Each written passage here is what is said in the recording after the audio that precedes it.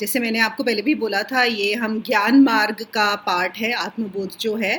तो ये थोड़ा सा बुद्धि का, टीचिंग का, मतलब थोड़ा टीचिंग टाइप भी रहेगा। तो विच इज़ ओके, हमेशा होमवर्क, क्वेश्चन आंसर्स, क्योंकि ये समझ में, बुद्धि में जाना चाहिए जो भी हम कर रहे हैं। और एक एक शब्द का मतलब, you should be able to understand all the words and their specific meanings. तो मेरा तो आप लोगों को एक ये भी राय रहेगी, जैसे हमने पिछली बार भी बात की थी कि जर्नलिंग की, आप लोग एक छोटी डायरी या कॉपी बना लीजिए इसी के लिए, जिसमें आपके वर्ड्स लिखे हुए हों, एग्जैक्टली उनके क्या मीनिंग होते हैं, और आप सेशन के साथ साथ लिख सकते हैं। तो ये चीज़ें आपको बहुत हेल्प करेंगी। नहीं तो क्या होता है, हम बहुत सारी चीज़ें पढ़ते हैं और सुनते हैं। आजकल तो मतलब इन्फॉर्मेशन ओवरलोड है, इतने यूट्यूब वीडियोज़ हैं, इतनी बुक्स हैं, इतना कुछ हम और अटेंड करते हैं, तो कंफ्यूज होने का चांस रहता है। तो इसलिए एटलीस्ट जब हम ये कर रहे हैं, आपको पता होना चाहिए हर वर्ड का क्या मीनिंग है, इस शब्द से क्या मतलब है। अब हम शुरू करते हैं क्वेश्चन आंसर से। आप लोग देखिए, और it's okay, even if you answer it wrong that's okay, लेकिन आप कोशिश करिए उसको आंसर करने की, ताकि ये समझ में आए। So let's start with the first question. कोई भी ले सकता है, इंग्लिश या हिंदी में, जैसे भी आपको सही लगे।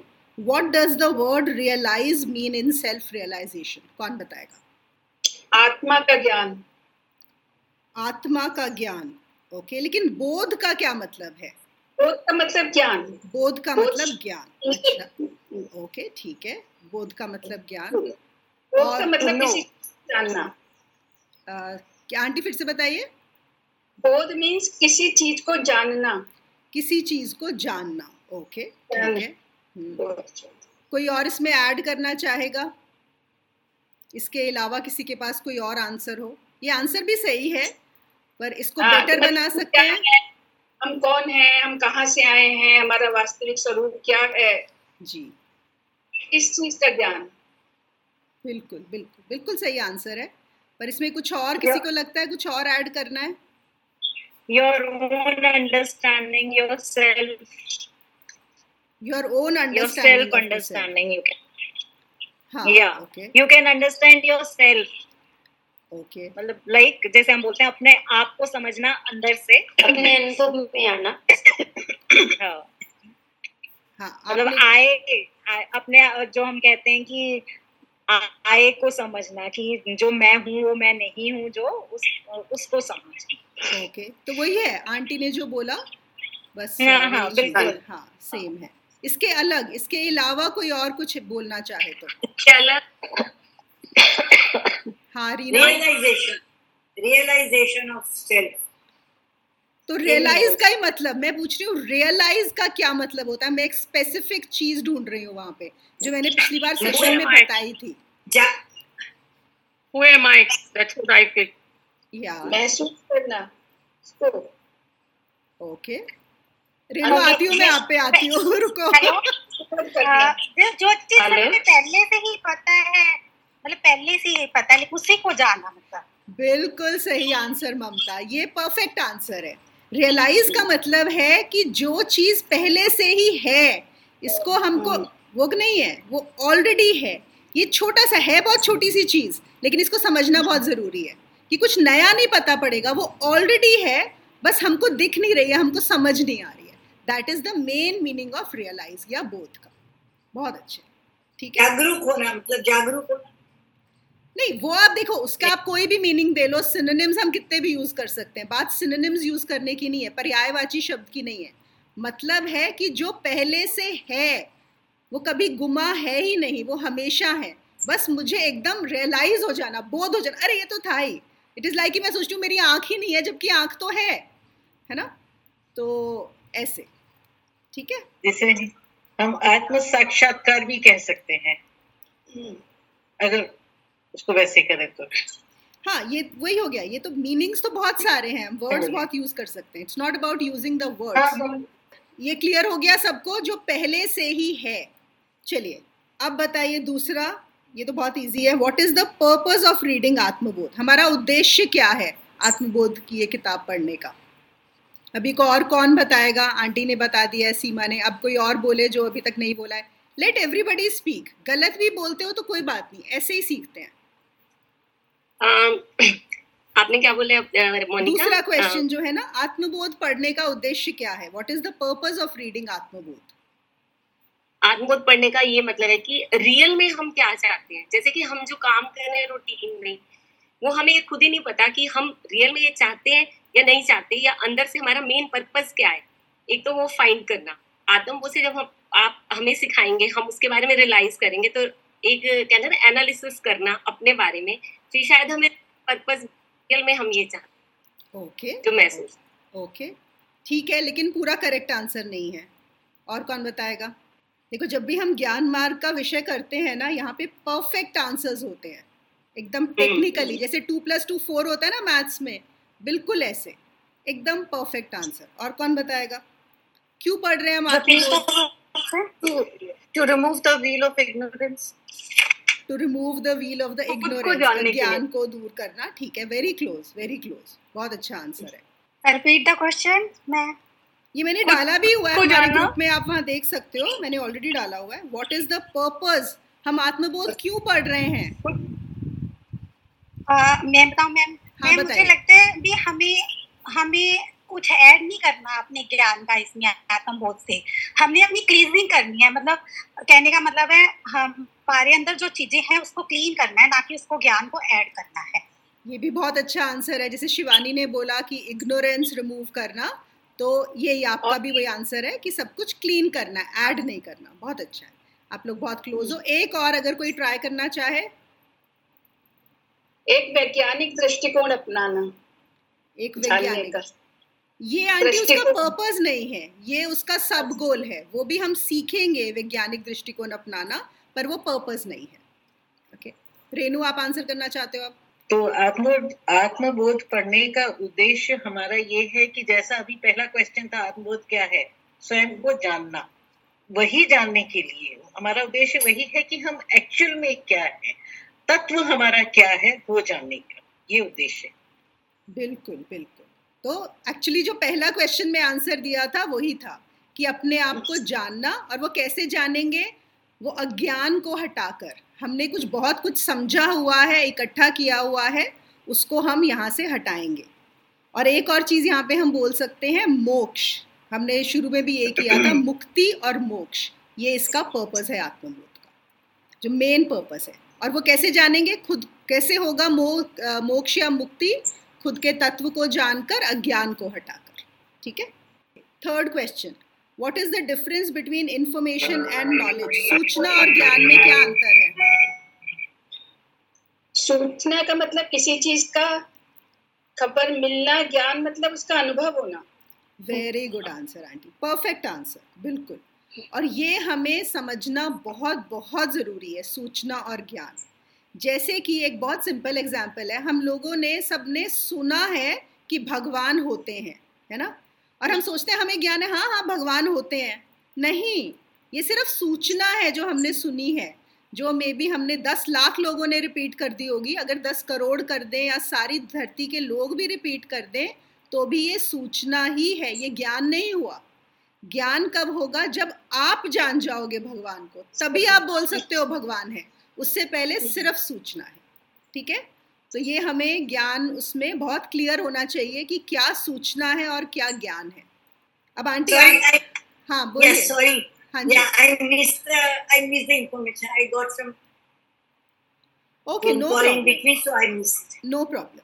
देखिए, हम बोलते हैं इंफॉर्मेशन और नॉलेज। इंफॉर्मेशन होती है जो आपको किसी ने बताया, जैसे आपने सुना है कि भगवान है, ठीक है, और आपको मूर्ति दिखा दी गई, मंदिर दिखा दिए गए, आपको कहानियाँ सुना दी गई कि भगवान है, लेकिन क्या आपने खुद भगवान का अनुभव किया है?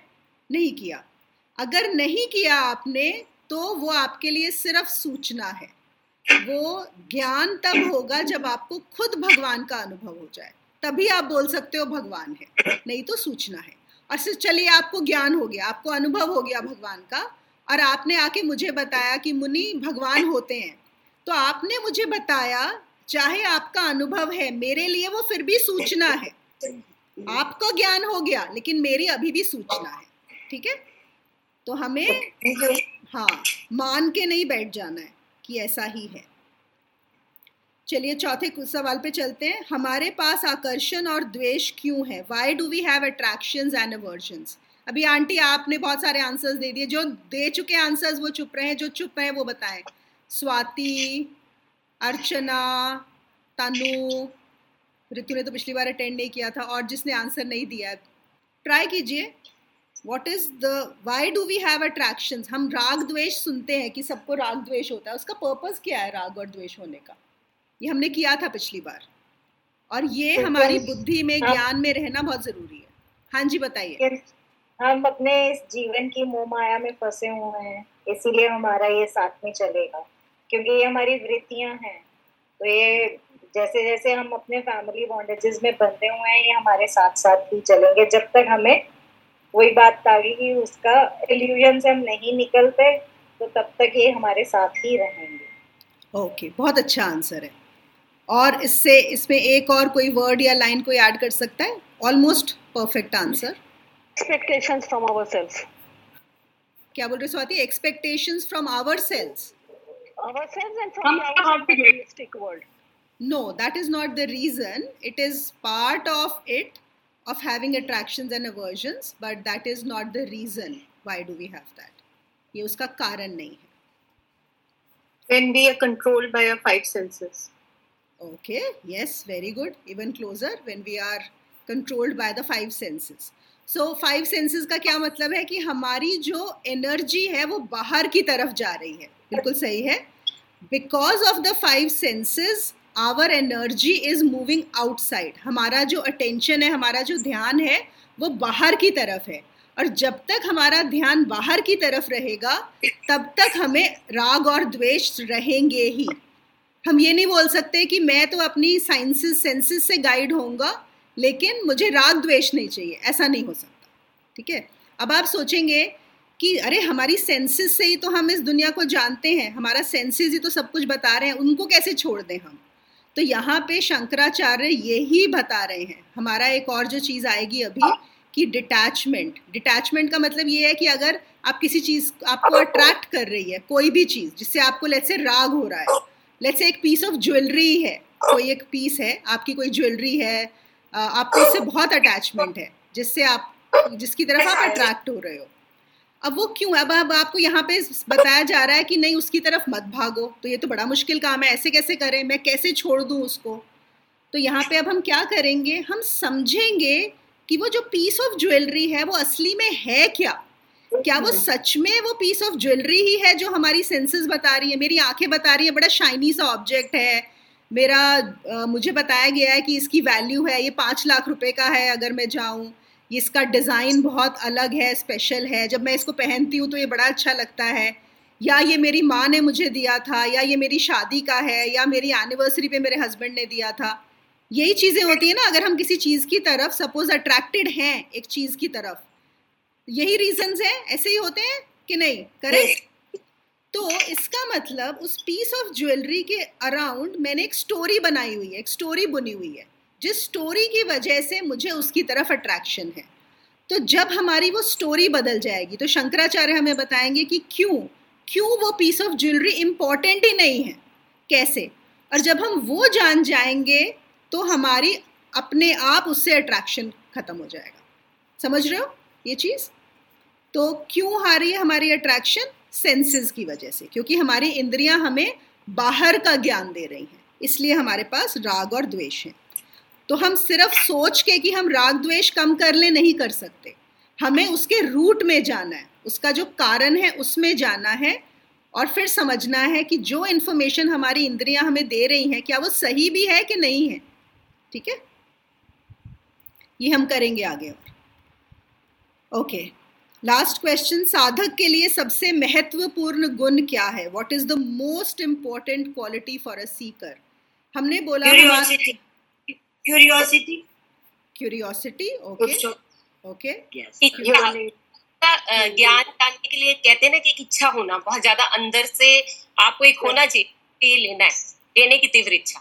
हाँ बिल्कुल, ये भी बहुत अच्छा है, इच्छा होनी चाहिए. और कुछ? ये भी बड़ी इंपॉर्टेंट क्वालिटीज हैं.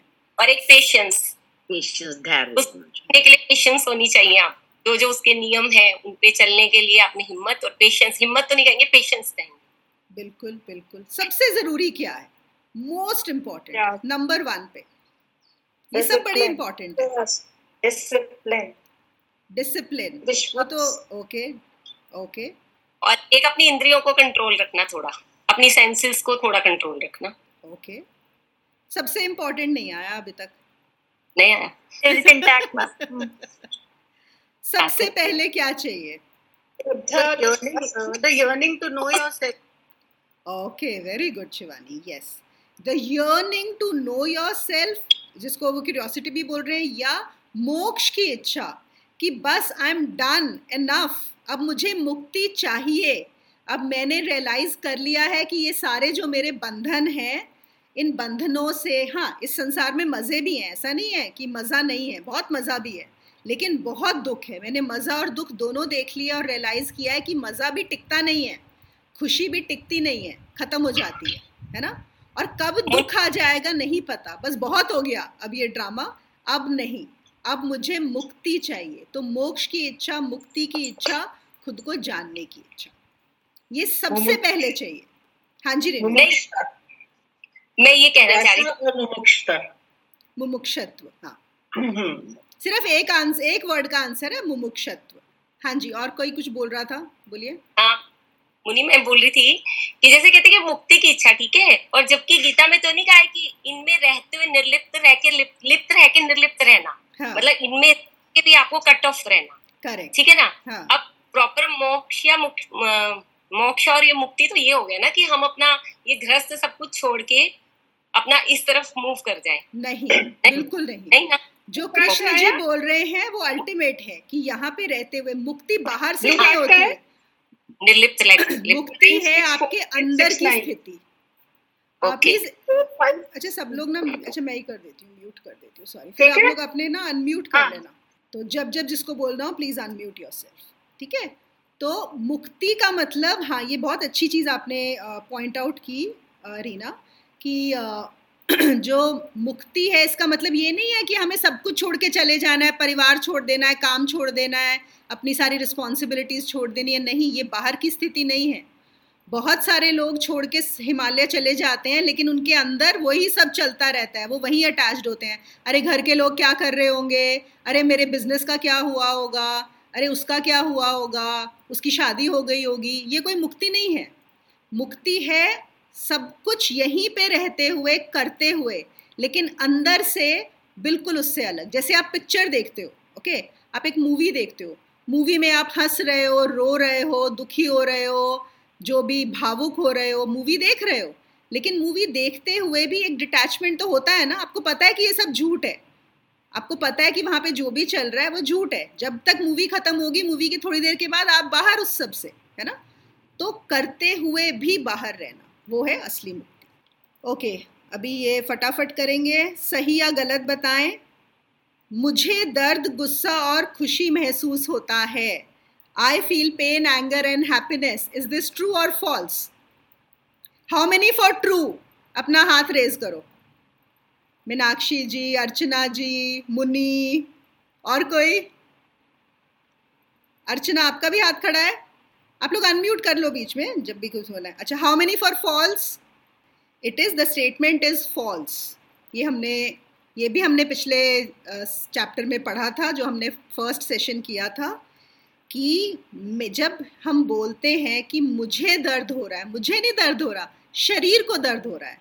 जब हम बोलते हैं मुझे गुस्सा आ रहा है, तो मन को गुस्सा होता है। जब हम बोलते हैं मुझे खुशी है, तो मन खुश है। अब ये चीज़ जो है ना बहुत बड़ी है, और गुरु माँ बताती हैं कि जब वो लोग वेदांत सीख रहे थे, उन्होंने ऋषिकेश में सीखा था जो गुरु से, तो ये बोला गया था कि आप मैं का इस्तेमाल नहीं कर सकते। ओके, आप जब भी बोलोगे, जैसे आपको भूख लगी है, हम यही बोलते हैं ना, अरे मुझे बड़ी भूख लगी है, नहीं, इट वॉज नॉट अलाउड आश्रम में कि आप बोलो कि मैं बोलूँ। आपको था इस शरीर को भूख लगी है, ठीक है ना, इस पैर में दर्द हो रहा है, आज ये मन बड़ा खुश है, आज ये मन बड़ा दुखी है। तो आपका, अगर आप ये प्रैक्टिस करोगे, ये बहुत हेल्पफुल होती है, क्योंकि हमारी इतनी आइडेंटिफिकेशन हुई है हर चीज़ के साथ कि हम जुड़ ही गए हैं उसको साथ पूरी की पूरी तरह, ठीक है, मुझे बहुत बुरा लगा, नहीं, मन को बुरा लगा, इस मन को बुरा लगा, है ना। तो अगर आप लोग ये प्रैक्टिस कर सकते हो, घर में मत करना ऐसे, नहीं तो लोग आपको बोलेंगे अटेंड मत करो ये सेशन क्या बोल रहे हो लेकिन अपने मन में रखो ये चीज़, ठीक है। कुछ भी होता है, अगर शरीर को होता है तो ये शरीर को हो रहा है और मैं देख रहा हूँ, और जो मन को हो रहा है वो मन को हो रहा है और मैं उसको सिर्फ देखने वाला हूँ। अच्छा, दूसरा स्टेटमेंट पे चलते हैं, last. I do not take any violent action and do not use violent speech, then I am non-violent. अगर मैं हिंसक कार्रवाई नहीं करता हूँ और हिंसक बोलता नहीं हूँ तो मैं अहिंसक हूँ। True. How many for true? कोई भी नहीं? Okay, false. Okay, most people for false. तो यहाँ पे क्यों false है, क्या missing है, कौन बताएगा? सब अपना इशारा कर रहे हैं, वेरी गुड हम लोग अगर विचार में भी किसी के लिए गलत सोचते हैं तो हम उतनी हिंसा कर रहे हैं। वही मैंने कहा, विचार में भी नहीं होना चाहिए। बिल्कुल। तो तीनों, और अध्यात्म में सबसे ज्यादा आपका जो जजमेंट होता है वो विचार पे होता है। जैसे जब हम दुनिया में, संसार में, आप सोचते क्या, उससे किसी को कुछ लेना देना नहीं है, आप करते क्या हो, बोलते क्या हो, उससे अफेक्ट होगा, है ना।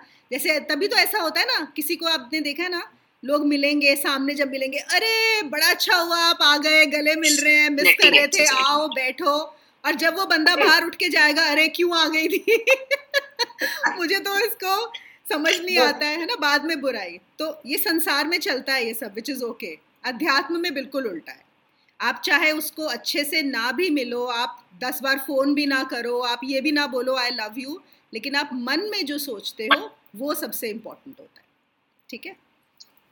मुन्नी, मैं एक चीज शेयर करना चाहूंगी। हाँ जी, बोलो। जैसे बोला था ना कि आपको किसी के प्रति है तो उसको आप अपनी आत्मा से जैसे माफी मांगो या कुछ एफर्ट करो, तो ये मैजिकली काम करती है ये चीज, मैजिकली आपका माइंड अंदर से इतना रिलैक्स हो जाता है, फिर आपको ये नहीं रहता कि सामने वाला आपके बारे में क्या सोच रहा है। ये मतलब इस चीज से बिल्कुल कट ऑफ हो जाता है, वो बस उसको अपनी रिलैक्सेशन में ही इतना मजा आने लग जाता है, ये एवरीथिंग इज ओके, बस अपनी तरफ से ओके है और ना उसको फर्क पड़ता कुछ। Thank you so much. बिल्कुल सही, बिल्कुल। ये जो भी अगर आप ये प्रैक्टिस करोगे कि अंदर से, मन से माफ कर दो, तो सब कुछ रिलैक्स हो जाता है। बहुत अच्छी प्रैक्टिस है। माफ कर देना और माफी ले लेना, मतलब उनको भी अपनी तरफ से, हमारी तरफ से या उनकी तरफ से, दोनों तरफ से करा। बिल्कुल। गलत करा मुझे भी माफ कर दीजिए, और आपने किया मैं आपको भी माफ करती हूँ, अगर मेरी किसी से हर्ट होता है तो, ठीक है ना। बिल्कुल बिल्कुल। करें, शुरू करें नेक्स्ट। yes. तो चलिए अब हम चैप्टर 2 पे, द एलिजिबल लिसनर, वर्स 1, अब हमारी ये शुरू हो रही है आत्मबोध। अभी तक तो इंट्रोडक्शन था जो हमने पिछली बार किया था। मैं सिर्फ पहला पैराग्राफ पढ़ रही हूँ और फिर कोई हिंदी में पढ़ दे इसके बाद। The one who has weakened his sins through austerities, the one whose heart is suffused with peace, whose heart is free of all cravings and desires, such a being who yearns for liberation, I write this text of Atmabodh for him or her. Hindi में कौन पढ़ेगा? जिसने तपस्या करके अपने सभी पापों को क्षीण कर दिया है, जिसके हृदय में शांति है और जिसके हृदय में कोई वासना नहीं है, ऐसा हृदय जो मोक्ष की इच्छा रखता है, वह यह आत्मबोध ग्रंथ मैं उनके लिए लिखता हूँ। बहुत अच्छे। तो देखिए, हमने जैसे बात की कि सबसे ज़रूरी क्या है, मोक्ष की इच्छा, मुक्ति की इच्छा, ठीक है। और मोक्ष की इच्छा के साथ उसने और क्या किया है, ये इच्छा सबसे बड़ी है, सबसे ऊपर है, पर उसके बाद क्या किया है, क्या आपने कुछ किया है उसके लिए, क्या आपने तप किए हैं, क्या आपने अपने दिल की सफाई की है, क्या आपने अपनी सब ये जो क्रेविंग्स, अटैचमेंट्स, डिज़ायर्स, वासनाएं हैं, उनसे दूर होने का प्रण किया है। तो ये सब चीज़ें जो हम पहले बोल रहे थे, डिसिप्लिन होना चाहिए, पेशेंस होना चाहिए, ये सब भी। तो पहले मोक्ष की इच्छा और उसके बाद मैंने क्या किया है। अगर आपने ये सब चीज़ें की हैं, उनको ही ये आत्मबोध समझ में आएगा, उनके लिए ही ये आत्मबोध है, ठीक है ना। तो ऐसा भी हो सकता है कई लोगों ने बहुत तप किए हों, किन्हीं का दिल साफ हो, कुछ होते हैं बहुत अच्छे लोग होते हैं, लेकिन मोक्ष की इच्छा नहीं है। और आई एम श्योर हम सब जानते होंगे ऐसे लोगों को जिनको हम बोलते हैं अरे बड़े अच्छे, बड़े सज्जन लोग हैं, है ना, लेकिन फिर भी वो बड़े खुश हैं, वो सज्जन होने में बहुत खुश हैं, उनको अभी भी ये नहीं आया है कि मुझे मोक्ष चाहिए या मुक्ति चाहिए। तो उनके लिए भी आत्मबोध नहीं है, और जिनको सिर्फ मोक्ष की इच्छा है उनके लिए भी आत्मबोध नहीं है। आपको मोक्ष की इच्छा भी हो और आपने ये सब तप भी किए हो, उनके लिए आत्मबोध है। फिर गुरु माँ देखो यहाँ पे क्या बोलती हैं कि दिस ओपनिंग वर्स में seem like a slap in the face. वो इसलिए बोल रही हैं क्योंकि वो तो ओपनली वो हजारों लोगों के बता रही हैं, तो ऑब्वियसली वहाँ पे सब लोग तो ये इच्छा और तप लेके आए नहीं हैं। But I am sorry to say you have to accept the truth no matter how bitter it is. Shankaracharya minces no words by clearly delineating the parameters of an eligible listener. तो शंकराचार्य जो हैं या वेदांत के गुरु भी आपको जो मिलेंगे वो बहुत पर्टिकुलर होते हैं। वो हर किसी को, जब तक आप ये सब करके आए नहीं हो, वो आपको नहीं बताएंगे, वो आप में इंटरेस्टेड ही नहीं है, उनके पास टाइम ही नहीं है आपके ऊपर वेस्ट करने के लिए, ठीक है ना। और शंकराचार्य का भी यही है कि सिर्फ जिसने तैयारी की है, जैसे कि इसको हम ऐसा, जो हमेशा मैं एक एग्जाम्पल बोलती हूँ कि अगर आपको इंजीनियरिंग में जाना है, आपको एग्ज़ाम देना है, तो आपको 12th तक साइंस पढ़ी होनी चाहिए ना। आपने बहुत मेहनत की होगी, तैयारी की होगी, ट्यूशन्स की होंगे, तभी तो आप जाके कोई इंजीनियरिंग कॉलेज में के लिए आप एग्ज़ाम दे पाओगे और उसमें आपको कोई इंजीनियरिंग कॉलेज में एडमिट करेगा। तो एक मिनिमम रिक्वायरमेंट्स होती है ना। या फिर आपको MBA करना है तो आपके पास कम से कम आप ग्रेजुएट होने चाहिए, फिर आपका टेस्ट होगा, उसमें मिनिमम मार्क्स आने चाहिए, then only you will be considered. देखियो, तब भी आप कंसिडर होते हो, इसका मतलब पक्का नहीं है कि आपको ले लिया जाएगा। बिल्कुल ऐसा ही यहाँ पर है। तो कुछ सही एलिजिबिलिटी होनी, आपके गुण होने बहुत ज़रूरी होते हैं। अब सबसे पहला जो उन्होंने यहाँ पे शुरू किया है कि जिसने तप किए हैं। अब तप से क्या मतलब है? अब इस तो हम लोग सब समझते हैं। अब हमको क्या देखना है, देखो तप हम जनरल में सब लोग जानते हैं क्या होता है, कि क्या मैं अपनी ज़िंदगी में तप कर रहा हूँ, किस तरह का तप। और यहाँ पे तप बहुत तरह के होते हैं। कोई समझता है तप का मतलब है कि आप पानी में खड़े हो जाओ एक पैर के ऊपर, या तप का मतलब है कि हम ना एक हफ्ता सिर्फ पानी पिएंगे, कुछ खाना नहीं खाएंगे। ये मतलब एक कुछ बिल्कुल एक्सट्रीमिटीज़ में कुछ करना तप नहीं होता। तप का मतलब है, एक तरह से हम इसको बोल सकते हैं डिसिप्लिन। आप अपने लिए कुछ डिसाइड कर लो कि मुझे ये करना है और उस पर निष्ठ रहो, निष्ठावान रहो, है ना। तो जैसे हम कोई भी हम स्पिरिचुअल प्रैक्टिस ही कर रहे हैं, जैसे क्रिया योग में है, तो इसका मतलब है कि रोज़ करना है। रोज़ करने का क्या मतलब है कि अगर मेरे गेस्ट भी आए हुए हैं, अगर मेरी तबीयत भी ख़राब है, कुछ और भी इम्पॉर्टेंट है, तो मैं उसको मिस नहीं करूँगा, मैं करूँगा। तो वो भी एक तप है कि जो भी मैंने अपने ऊपर कोई प्रैक्टिस ली है मैं उसको करता रहूँगा। या फिर हमने डिसाइड किया है, जैसे जितने भी स्पिरिचुअल डिसिप्लिन्स होते हैं, ऑल्दो यहाँ पे ज़रूरी नहीं है कि आप खाने पे थोड़ा, हमारा ज़्यादा क्या होता है, खाना सोना एक जो होता है उस पर कंट्रोल नहीं होता, कि क्या कुछ चीज़ें जो मुझे पता है मेरे लिए अच्छी नहीं है, क्या मैं उनको कम कर सकता हूँ। क्या मैं अपने सोने पे, अगर मैंने डिसाइड किया है मैं रोज़ सुबह 4 बजे उठूँगा या 3:30 उठूँगा, तो क्या मैं उठता हूँ। तो अब ये आपको डिसाइड करना है कि आपके लिए तप क्या होगा। और फिर से गुरु मैंने यहाँ पे एक और चीज़ बताई है कि जैसे वो लोग जब जाते थे आश्रम में, तो गुरु जो तप कराते थे कि आप एक बार एक वो पद्मासन में या सुखासन में या आलती पालती मार के अगर बैठ गए गुरु के सामने, तो आपको हिलना भी अलाउड नहीं था। आप अपना मतलब ऐसा भी नहीं है कि आप ऐसे कर लो, और आपकी नज़र सिर्फ जो गुरु बता रहे हैं सिर्फ उनकी तरफ, आपने बिल्कुल नहीं हिलना है। जहाँ आप हिले वहाँ पे आपको उसी समय क्लास से बाहर निकाल देते थे। तो एक बार इन्होंने एक और अपने सत्संग में बताया था कि एक बार ये बहुत बीमार थी, इनको 103 बुखार था, तो भी ये गई क्लास में बैठी रही, और उस दिन तो उन्होंने 3.5 घंटे बिठा के रखा, मतलब एक ही पोज में 3.5 घंटे। तो कहते कि वो होता है कि तप, अगर गुरु ने बोल दिया है कि ये करना है तो करना है, तो मैं कैसे अपने आप को, सेंसेस को कंट्रोल कर सकता हूँ। उसके लिए बहुत स्ट्रॉन्ग इच्छा और वो माइंड कंट्रोल की ज़रूरत होती है। यहाँ पे कोई कुछ शेयर करना चाहेगा, बोलना चाहेगा या पूछना चाहेगा इसके लिए? अब हमें सीखना इससे यही है कि हमें डिसाइड करना है हम सबको कि मुझे क्या तप करना है। यहाँ पे इन्होंने बहुत सारे एग्जाम्पल्स भी दिए हुए हैं। ये ऐसा हो सकता है कि मुझे कम खाना है, मैं 3 बार खाता हूँ तो 2 ही बार खाऊं, या कुछ चीज़ें जो मुझे पता है मेरे लिए अच्छी नहीं है मैं फिर भी खाता हूँ वो छोड़ दूँ खानी, या फिर सुबह जल्दी उठना, या कोई भी आप कुछ भी अपने लिए डिसाइड कर सकते हो, या आप कोई भी जो प्रैक्टिस फॉलो कर रहे हो कि कुछ भी होगा I will still do it, ठीक है।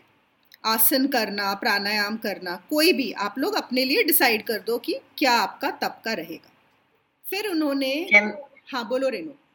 Can I add something? Sure, तब please. का अभी अगर लोगों को मतलब सिर्फ प्रैक्टिस में एक आदत डालनी है तो अभी नवरात्रि आ रही है, उसमें एक छोटा सा तप उठा सकते हो। जैसे सीमा लेती है मेडिटेशन का एक टाइम पर, एक पर्टिकुलर एक ही टाइम पर वो मेडिटेशन करवाती है, वैसा हो गया। या कोई माला का कुछ भी छोटा सा एक तप लो, तो इसी से छोटे छोटे संकल्प से आगे काफी हिम्मत बढ़ती है हम लोग। ऐसा मेरा खुद का एक्सपीरियंस है, उसके हिसाब से बता रही हूँ। बिल्कुल बिल्कुल।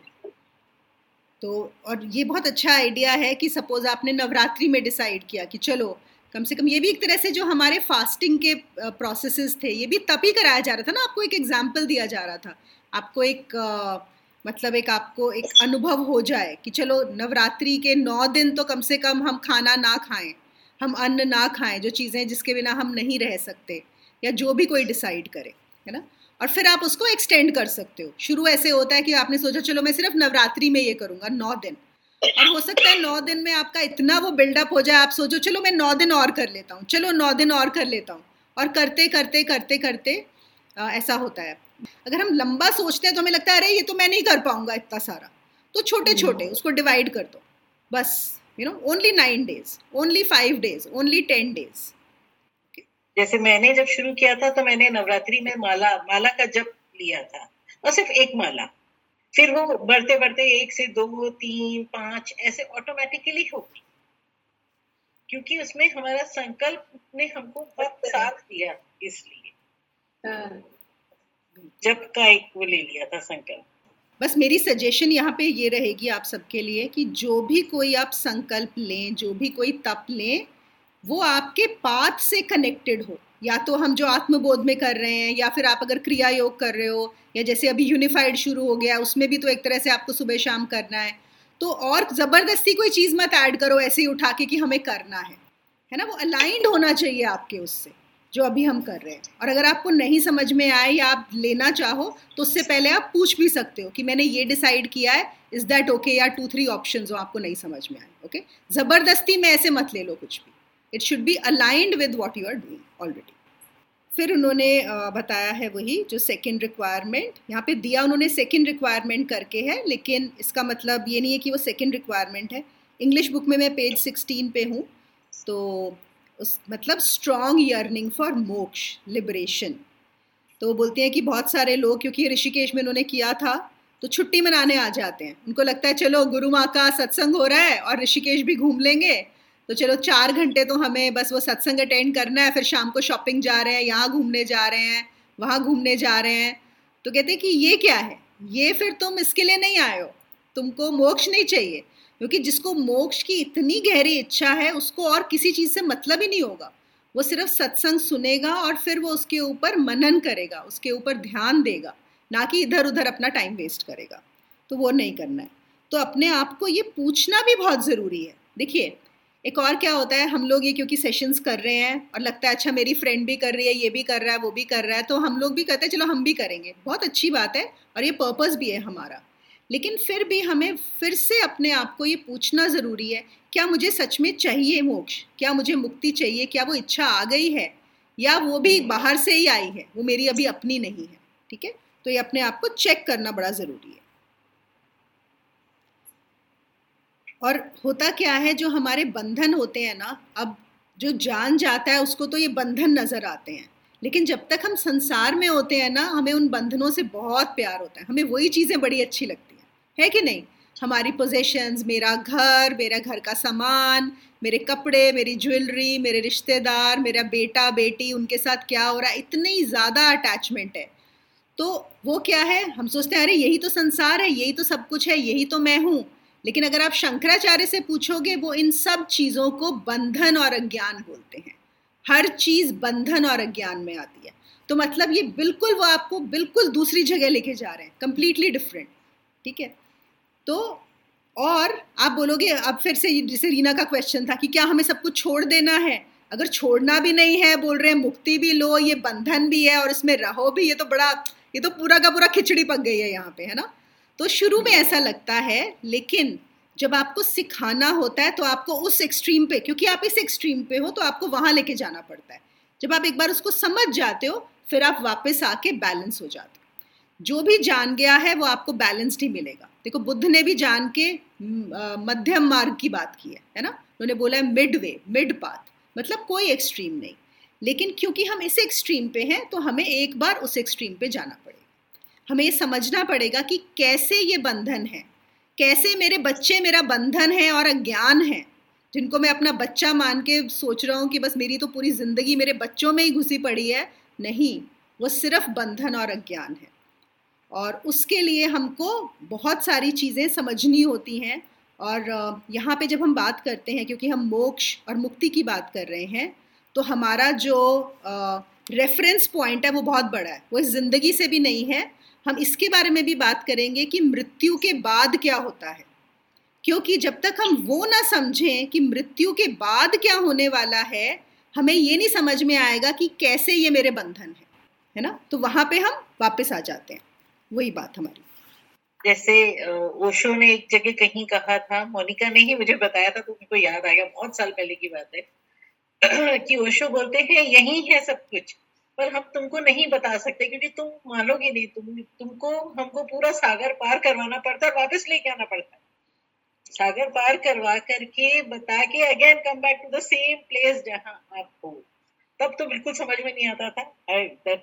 ये ईडन गार्डन की बात है मोनिका। हाँ जी, लेकिन अब सब पता चलता है कि हाँ वो क्या कह रहे थे। हाँ बिल्कुल, एवरीथिंग इज हियर ओनली, इस क्षण इस पर। लेकिन ज्ञान के लिए हमको वो ये जो एक्सट्रीम की बात कर रही है ना मोनिका, यहाँ से वहाँ, बिल्कुल, क्योंकि बहुत सारा अज्ञान चढ़ा हुआ है और कुछ नहीं है।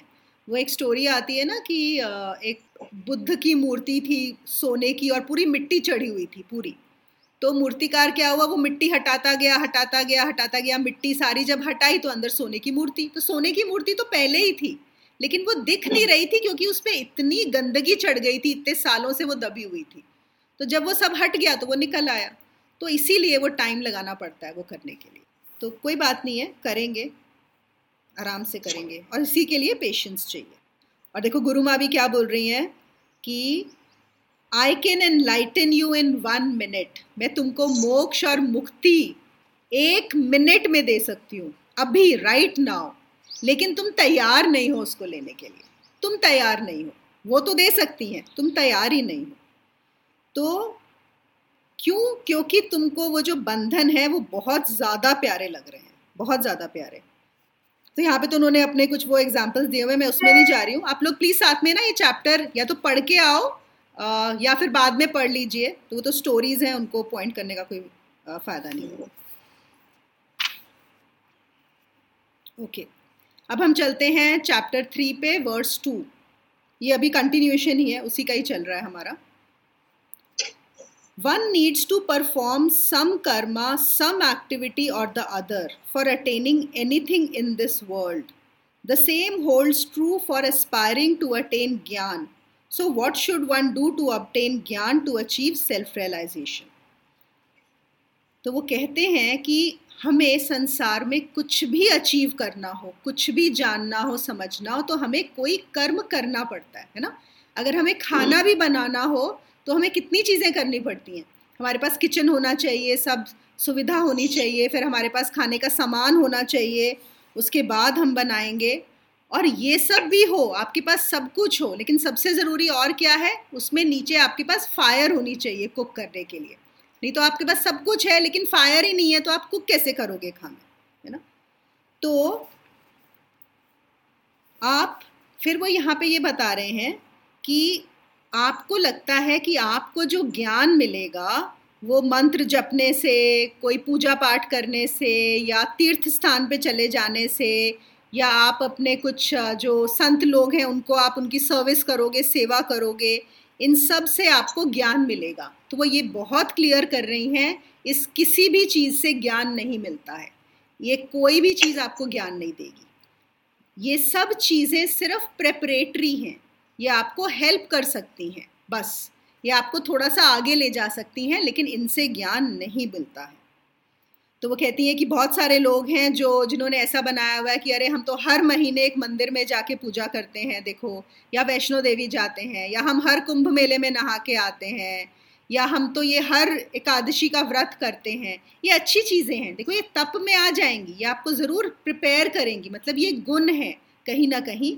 और ये भी ध्यान रखना है, कभी कभी उल्टा भी हो जाता है, कुछ लोग इसको भी ईगो इशू बना लेते हैं। अरे मैं तो हर महीने जो है ना, कौन से वाले मंदिर जाता हूँ, ये वैष्णो देवी, मैं खुद ही जानती हूँ किसी को, उनकी पूरी आइडेंटिटी ही ये है कि मैं हर महीने वैष्णो देवी जाता हूँ, कुछ भी हो जाए। अब अगर आपकी ये ईगो बन जाएगी तो ये आपको हेल्प नहीं करेगी, ये आपको नीचे ही लेके जाएगी, है ना। तो ये सब चीज़ें आपको सिर्फ हेल्प करने के लिए है, इन सब चीज़ों से भी किसी को ज्ञान नहीं होता, इन किसी भी चीज़ से ज्ञान नहीं होगा, ये जान लो। वो कहते हैं people spend a lot of money building temples. लोग सोचते हैं हमने मंदिर बनवा दिया तो अब हम बहुत बड़े हो गए, या हमने बहुत पुण्य का काम कर लिया। वो कह रहे हैं कि कोई बुराई नहीं है, आपने मंदिर बनवाया, बहुत अच्छी बात है, लेकिन क्या आपको इससे ज्ञान हो जाएगा? नहीं, इससे ज्ञान नहीं होगा। अगर आप बहुत ऑस्टेरिटीज़, जो तप की हम बात कर रहे थे, तप ज़रूरी है, लेकिन क्या तप करने से ज्ञान हो जाएगा? नहीं, तप करने से भी ज्ञान नहीं होगा। उन्होंने बोला वो एक साधु को जानती हैं जो सुबह से शाम तक त्राटक करता था सूर्य पे। सोचो कितना टाइम लगता होगा, सुबह सुबह 5:30 बजे से, इंडिया में तो ऑलमोस्ट 10-11 घंटे सूरज रहता है, उस पर वो त्राटक कर रहा है हर रोज़। क्या उसको ज्ञान हो जाएगा? नहीं होगा, उससे भी ज्ञान नहीं होगा। ओके, आपको लगेगा, आप बहुत इम्प्रेस हो जाओगे उससे, और आपको लगेगा ये तो बहुत बड़े स्वामी जी हैं। और ऐसा ही होता है, कोई भी जब कोई ऐसा काम करता है जो हम नहीं कर सकते, या हमको लगता है वो थोड़ा अलग है, तो हम बहुत जल्दी उससे इन्फ्लुएंस और इम्प्रेस हो जाते हैं। हमको लगता है अरे वो तो पता नहीं क्या कर रहा है, उसने इतना बड़ा कुछ कर दिया, है ना। या फिर कुछ लोग होते हैं, वो हमें सुनाई देता है मौनी बाबा हैं, वो कभी बोले ही नहीं है, या इनको 1 साल से कुछ बोले नहीं है, तो वही हमें लगता है अरे ये तो बहुत बड़े संत होंगे। क्यों? क्योंकि हम चुप ही नहीं रह सकते, हम तो बोलते ही रहते हैं। तो हमें अगर कोई चुप है तो बहुत बड़ी चीज़ लगने लग जाती है, हम इन्हीं चीज़ों से इम्प्रेस हो जाते हैं। तो शंकराचार्य बहुत क्लियर कर रहे हैं यहाँ पे, ये किसी भी चीज़ से आपको ज्ञान नहीं होगा। क्या इसका मतलब है आप ये तप नहीं करो? अब यहाँ पे प्लीज़ बी क्लियर, जो हमने तप की बात की थी, अब इसको समझने की ज़रूरी है। तप हमें करना है, लेकिन वो सिर्फ प्रिपरेशन है, ठीक है। उसके अंदर ही सिर्फ तप में ही नहीं घुस जाना है कि हम तप में घुस के उसी को ही अपना बना लिया, नहीं, ऐसा नहीं है।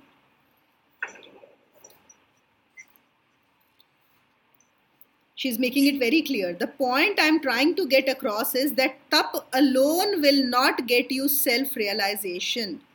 Okay. Liberation is not possible without ज्ञान। ज्ञान के बिना आपकी मुक्ति नहीं हो सकती। और ज्ञान कहाँ से मिलेगा? ज्ञान गुरु से ही मिलेगा। गुरु के बिना कहीं ज्ञान नहीं मिलेगा। और गुरु ज्ञान कब देगा? जब आप तप करके उस दरवाजे पे पहुंच जाओगे। गुरु तो खोल के खड़ा हुआ है, आपको रेडी होना चाहिए कि आप उस दरवाजे तक पहुंच जाओ। बस आप सिर्फ उतना कर सकते हो कि उस दरवाजे तक पहुंच जाओ। फिर वो कहती है, कुछ लोग सोचते हैं कि अगर हम गुरु पूजा करें, गुरु सेवा करें तो हमको ज्ञान हो जाएगा। नहीं, उससे भी ज्ञान नहीं होगा, उससे भी ज्ञान नहीं होगा। गुरु सेवा करने से नहीं ज्ञान होगा। गुरु की इंस्ट्रक्शंस को फॉलो करो ताकि गुरु को पता रहे कि तुम तैयार हो गए हो, और फिर ज्ञान होगा। अच्छा, यहाँ पे इन्होंने एक और चीज़ बोली है कि जैसे किसी ने पूछा होगा कि क्या हुआ अगर हमको ज्ञान नहीं हुआ? ऐसा भी क्या है ज्ञान में, है ना? क्यों चाहिए ज्ञान? ये सवाल आ सकता है ना, एनलाइटनमेंट क्यों चाहिए? और लोग पूछते हैं ये सवाल, और इसमें कोई बुराई भी नहीं है ये सवाल पूछने में कि हमें क्यों मोक्ष चाहिए, क्यों मुक्ति चाहिए, क्यों एनलाइटनमेंट चाहिए। नहीं मिलेगा, नहीं मिला, बिग डील, राइट? क्या नुकसान हुआ मेरा? तो कह रही है हाँ, नुकसान मेरा कुछ नहीं हुआ, क्योंकि हम लोग जो वर्ल्डली माइंड है वो सिर्फ प्रॉफिट लॉस, है ना, उसी में सोचता है कि फ़ायदा हुआ कि नुकसान हुआ। तो हाँ, बिल्कुल भी नुकसान नहीं होता है। तो वो फिर कहती हैं, लेकिन तुम बताओ मुझे, तुम दिन भर लगे हो पैसा कमाने में, इतना पैसा, करोड़ों रुपया तुमने जमा कर लिया, है ना, तो तुम सोचते हो इसमें तो मेरा फ़ायदा ही फ़ायदा है। लेकिन जैसे ही तुम जाओगे ये छोड़ के इस संसार को, क्या अपने साथ लेके जा सकते हो? नहीं लेके जा सकते। तो ये तो पूरा नुकसान हो गया, तुमने इतना सारा कमाया, अब सब कुछ छोड़ के जाना है, अब क्या होगा? ये नुकसान नहीं हुआ? ये नुकसान तुमको नज़र नहीं आता है, लेकिन इस समय नहीं आता है क्योंकि कोई सोचता ही नहीं है कि मैं मरने वाला हूँ। हर किसी को लगता है दूसरे ही मरते हैं, मैं नहीं मरने वाला हूँ, है ना? ये होता है ना? तो तुम कितना भी इस संसार में जिसको तुम सोचते हो कि ये मेरा फ़ायदा है, चाहे पैसा कमाने में, चाहे घर बनाने में, रिश्ते कमाने में, जो भी करने में तुमको लग रहा है कि तुम बहुत कमा रहे हो, बड़े हो रहे हो, लेकिन इससे तुम्हारी सफरिंग एंड नहीं होती। कोई कितना भी बड़ा हो, कितना ही रिच हो, कितना ही, जैसे उस दिन रेनू ने बोला था कि बड़े से क्या मतलब है, ये हमारी सांसारिक भाषा है, उससे कुछ मतलब नहीं है। तुम्हारी सफरिंग, तुम्हारे दुख का कभी एंड नहीं होगा, कितना भी तुम सब कुछ यहाँ पर ले लो। और तुम्हारे बंधन कभी इससे, तुम उन बंधनों से मुक्त नहीं होंगे, तुम्हारे डर कभी ख़त्म नहीं होंगे, तुम्हारी चिंताएं कभी ख़त्म नहीं होंगी। सिर्फ अपने आप को जानने से, आत्मज्ञान होने से, सेल्फ रियलाइजेशन से सारे बंधनों से मुक्ति होती है, सारे डरों से मुक्ति होती है, और उससे ही तुम्हारे दुखों का अंत होता है, उससे पहले नहीं होता।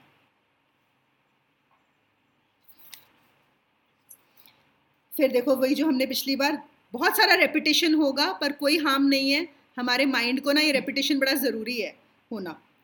वो कहती हैं कि चलो अगर तुम मर गए उसी चिंता की स्थिति में, उसी डर में, उसी दुख में, तो क्या होगा? दोबारा जन्म होगा, है ना? और कौन जानता है क्या कैसा जन्म होगा, कहाँ पे जन्म होगा? वो तो कह रही है कुत्ते बनोगे कि बिल्ली बनोगे, किसको क्या पता, है ना? तो तुम्हारे करोड़ों कमाए हुए रुपए कहाँ काम आने वाले हैं, तुम हमें बताओ। अगर तुम अगले जन्म में बिल्ली बन गए तो तुम करोड़ों रुपए का क्या करोगे? सोच के तो देखो। और देखो मृत्यु का कोई भरोसा नहीं है, मतलब अभी है और अभी नहीं है कि नहीं? कुछ भरोसा है?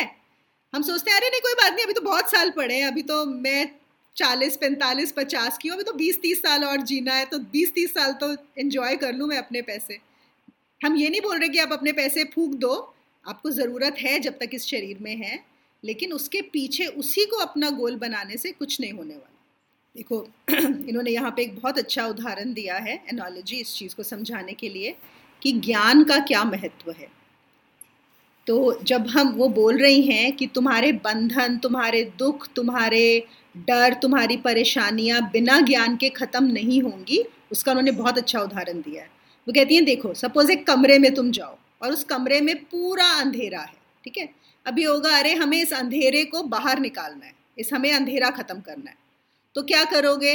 तो बोलोगे अच्छा चलो हम एक काम करते हैं, इस अंधेरे को धक्का मारते हैं, धक्का मार के ना हम खिड़की या दरवाजे से इसको बाहर करते हैं, है ना?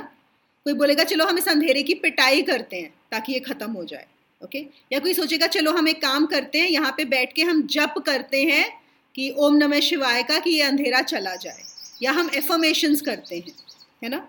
या फिर हम अंधेरे के गुण गाते हैं, गीत गाते हैं यहाँ पे कि हे अंधेरे तुम कितने सुंदर हो। जब वो बहुत खुश हो जाएगा तो अंधेरा यहाँ से चला जाएगा, है ना? आप देखो ये एक्चुअली ये बहुत सार्कास्टिकली बोलिया जा रहा है, ये सारी चीज़ें ये बताने के लिए कि हम इन्हीं चीज़ों में उलझे हुए हैं। हमें अंधेरा कैसे जाएगा? कैसे जाएगा अंधेरा? रोशनी करने से, रोशनी करने से, सिर्फ रोशनी करने से अंधेरा जाएगा, ये कुछ भी करने से अंधेरा नहीं जाएगा।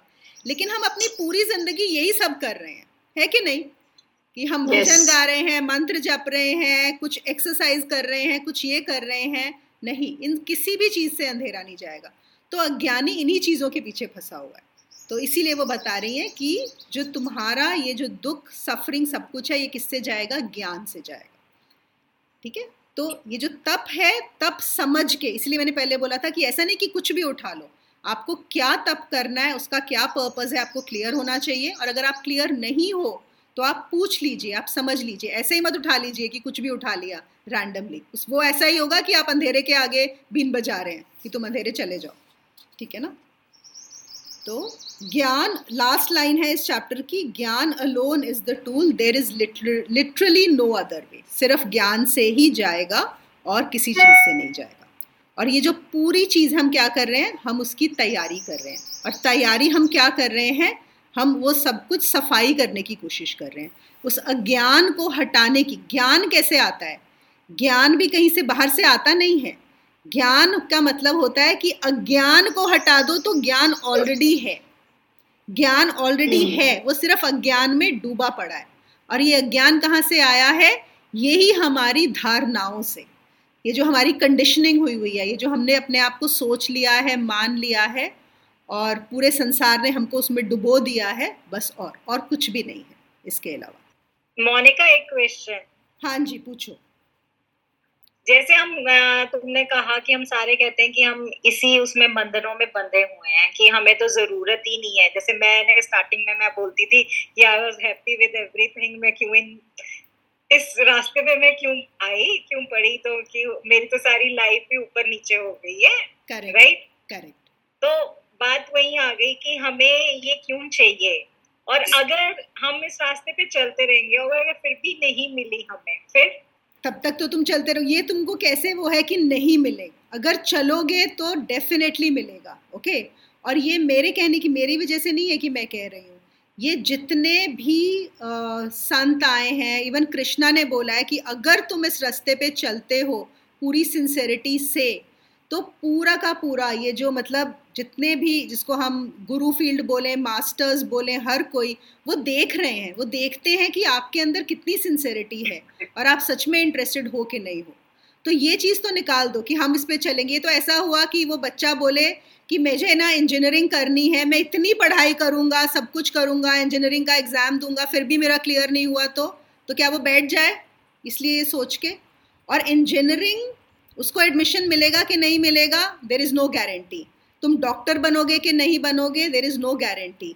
लेकिन हाँ, ये मैं भी बोल सकती हूँ तुमको कि अगर तुम सिंसेरिटी इस रास्ते पे चलोगे तो फॉर श्योर वो मिलेगा। क्यों मिलेगा? क्योंकि वो ऑलरेडी तुम्हारे पास है, तुमको बाहर से लेना नहीं है, वो ऑलरेडी है तुम्हारे पास। ठीक है, ये तो तुम्हारा दूसरा क्वेश्चन। और तुम्हारा जो पहला क्वेश्चन था कि तुमने जैसे बोला कि मैं क्यों आई इस रास्ते पे, या मेरी तो लाइफ बहुत अच्छी थी, तो क्या तुम अपने आप को रोक पाई इस रास्ते पे आने के लिए? नहीं। प्रॉब्लम क्या है, और ये सब हम सब उसके थ्रू जाते हैं, क्योंकि जब तक अज्ञान, पहले हम पूरे अज्ञान में हैं, और फिर कुछ जब हमारा अज्ञान टूटता है। अज्ञान कैसे टूटता है? दो रीजंस होते हैं। या तो हमें क्यूरियोसिटी होती है, और वो लेकिन बहुत कम लोगों को होती है फ्रैंकली, कि ये है क्या, मैं जानूँ, कुछ और इसके आगे है। मोस्टली लोग सफरिंग के थ्रू आते हैं। या तो आपकी हमारी सफरिंग होती है, या शारीरिक सफरिंग होती है, या मानसिक सफरिंग होती है, या फाइनेंशियल सफरिंग होती है, या हमारे रिलेशनशिप्स में सफरिंग होती है ना। और ऐसी सफरिंग की हमको जवाब ही नहीं मिलता। मतलब वर्ल्ड में कोई, संसार में कोई हमारा आंसर नहीं कर पाता कि ये मेरे साथ क्यों हुआ, या ये क्या हो रहा है, या ये क्या है। ज़्यादा से ज़्यादा द बेस्ट आंसर जो लोग तुमको दे पाते हैं, जो बिल्कुल स्टूपिड आंसर है, वो ये है कि तुम्हारे कर्मों की वजह से हो रहा है। ओके, और वो इसलिए क्योंकि वो सबसे अच्छा आंसर है आपके दिमाग को सही करने के लिए। ठीक है ना? तो आप फिर उसी के अंदर फंस जाते हो, और फिर जैसे मैंने पहले भी बोला है कि फिर आप सोचने लगते हो, अरे यार मैंने पता नहीं कौन से बुरे कर्म किए थे कि जिसकी वजह से मेरे साथ ऐसा हुआ। अब मैं आगे ये बुरे कर्म रिपीट, पहले तो मुझे पता ही नहीं मैंने कौन से कर्म किए थे जिसकी वजह से मेरे साथ ये हो रहा है, अब मेरे रिपीट ना हो जाए। इनफैक्ट इससे और डर और अज्ञान बढ़ता है। It only increases your fear and ignorance. मुझे कोई बताएगा आप लोगों का, किसी ना किसी का ज़रूर ऐसा रहा होगा सिचुएशन जब आपको किसी ने बोला होगा ये आपके कर्मों की वजह से है। क्या आपको उस आंसर से हेल्प मिली, या उस आंसर ने आपको और डरा दिया? सच में बताना। ये आंसर हमेशा डराता है। डरा दिए, डरा देता है ना। तो देखो, संसार भी दूसरों को डराने के लिए यही बोलते हैं।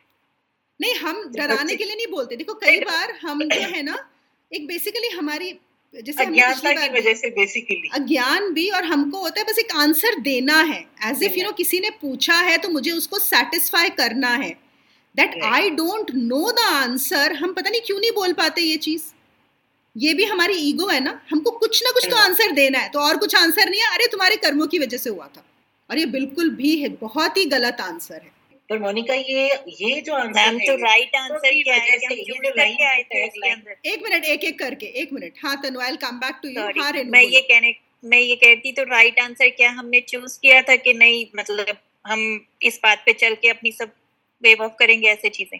ये भी हमने सुना हुआ है, ये हमको लोगों ने बताया हुआ है कि तुमने चूज करा था। हमने सब कुछ सुनी सुनाई बातें हैं, हर चीज सुनी हुई है। बताती हूँ, रेनू कुछ बोल रही थी, मैं आपको बताती हूँ। I will come back to you. हाँ रेनू, आप क्या बोल रहे थे? मैं यही बोल रही थी कि ये जो है ना कि ये कर्मों की वजह से ये टैगलाइन तो इतनी फेमस है कि इंसान बीमार भी पड़ता है तो उसको पता है कि देखो अच्छा हुआ, पता नहीं क्या कर्म किए थे कि इतनी बीमारी हुई है, ये नहीं हुआ है। मतलब वहां भी हम कर्मों को जोड़ देते हैं और हम बस उसके ना माइंड को एक सेटिस्फैक्शन देना चाहते हैं कि तुम जो है बस चुप हो जाओ, क्योंकि हमें भी नहीं पता, तुम भी अब ना हमें परेशान मत करो अपना ये सवाल पूछ के, but we don't have an answer. अब जैसे उस दिन बिंदु ने लास्ट टाइम पूछा था कि बच्चे जब पूछते हैं कि हम कहाँ से आए हैं तो क्या जवाब दें, और हमारा आंसर क्या होता है, भगवान के घर से आए हो, क्योंकि हमें और कोई आंसर पता ही नहीं है, सुना सुनाया आंसर है, हमने टेप दिया वहां पे। तो अगर आप यहाँ पे कम से कम जब तक आप शंकराचार्य जी को पढ़ रहे हो, थोड़ा सा भी ज्ञान मार्ग में ले रहे हो, मुझे नहीं पता, please become comfortable with that कि मुझे नहीं पता। आप सोचो, दिमाग लगाओ, क्या ये सही आंसर है? Am I sure that this is the answer? जब आप किसी और को बोलते हो तुम्हारे कर्मों की वजह से है, क्या मुझे पक्का पता है उसके कर्मों की वजह से है? मैं देख के आया हूँ जाके, मैं अपना नहीं जानती, अगले का क्या जानते। हाँ, क्या मैं सुनी सुनाई बात को बस रिपीट ही कर रहा हूँ यहाँ पे, सुनी सुनाई बात को रिपीट कर ना। तो जब भी एक और ज्ञान मार्गी का गुण होता है, या आत्मबोध में एक गुण साधक का होता है कि आप कम बोलें और सोच समझ के बोलें। सिर्फ इसलिए नहीं बोलें कि बस बोलना है, कुछ तो बोलना है, ठीक है? आप सोच के बोलें कि क्या जो मैं बोल रहा हूँ वो पक्का सही है। Am I sure that this is the truth? Do I really know this? Is it going to help the other person और is it going to confuse? है ना? तो सोच के बोलो। हाँ रीना। लेकिन कई बार मोनिका ये भी होता है ना कि हम अपने दुखों के लिए अपने आप को ही तसल्ली देने के लिए सोच लेते हैं कि अरे ये हमारे ही कर्मों का फल होगा। हाँ, वो होता है आंटी, बिल्कुल बिल्कुल, वो भी क्योंकि हमें सबने यही बताया है। लेकिन यहाँ पे ना एक और दिक्कत है, मैं आपको बताती हूँ। आप बिल्कुल सही बोल रहे हो कि हम बिल्कुल ऐसा करते हैं, अरे मेरे ही कर्म हुए होंगे, तो हम थोड़े से ना शांत हो जाते हैं कि हाँ ठीक है यार, मेरी गलती होगी, चलो ठीक है, कोई बात नहीं, हम इसके ऊपर आ जाते हैं। लेकिन अगर हम अगेन शंकराचार्य जी से पूछेंगे इस सवाल को, तो वो क्या बोलेंगे कि तुमने अपने मन को शांत कर लिया। जो सवाल आपके मन में रहने चाहिए थे, जब हमारे को मन के सवालों का जवाब नहीं मिलता, तो जो हमें प्रोसेस फॉलो करना चाहिए था कि मैं उस प्रोसेस को फॉलो करूं और ढूंढूं अपने जवाबों को, वो हुआ ही नहीं ना, वहीं पे बंद कर दिया गया। वो मन शांत हो गया, यार मेरे कर्मों की वजह से है, कहानी खत्म, तो मैं अज्ञान में ही रह गया। सबसे आसान तरीका वही है, सबसे आसान तरीका कि मैं अंधकार में हूँ, मेरे कर्मों की वजह से है, तो मैं अंधकार में ही रहूंगा, मैं कोशिश ही नहीं कर रहा कि मैं लाइट जलाने की कोशिश करूँ।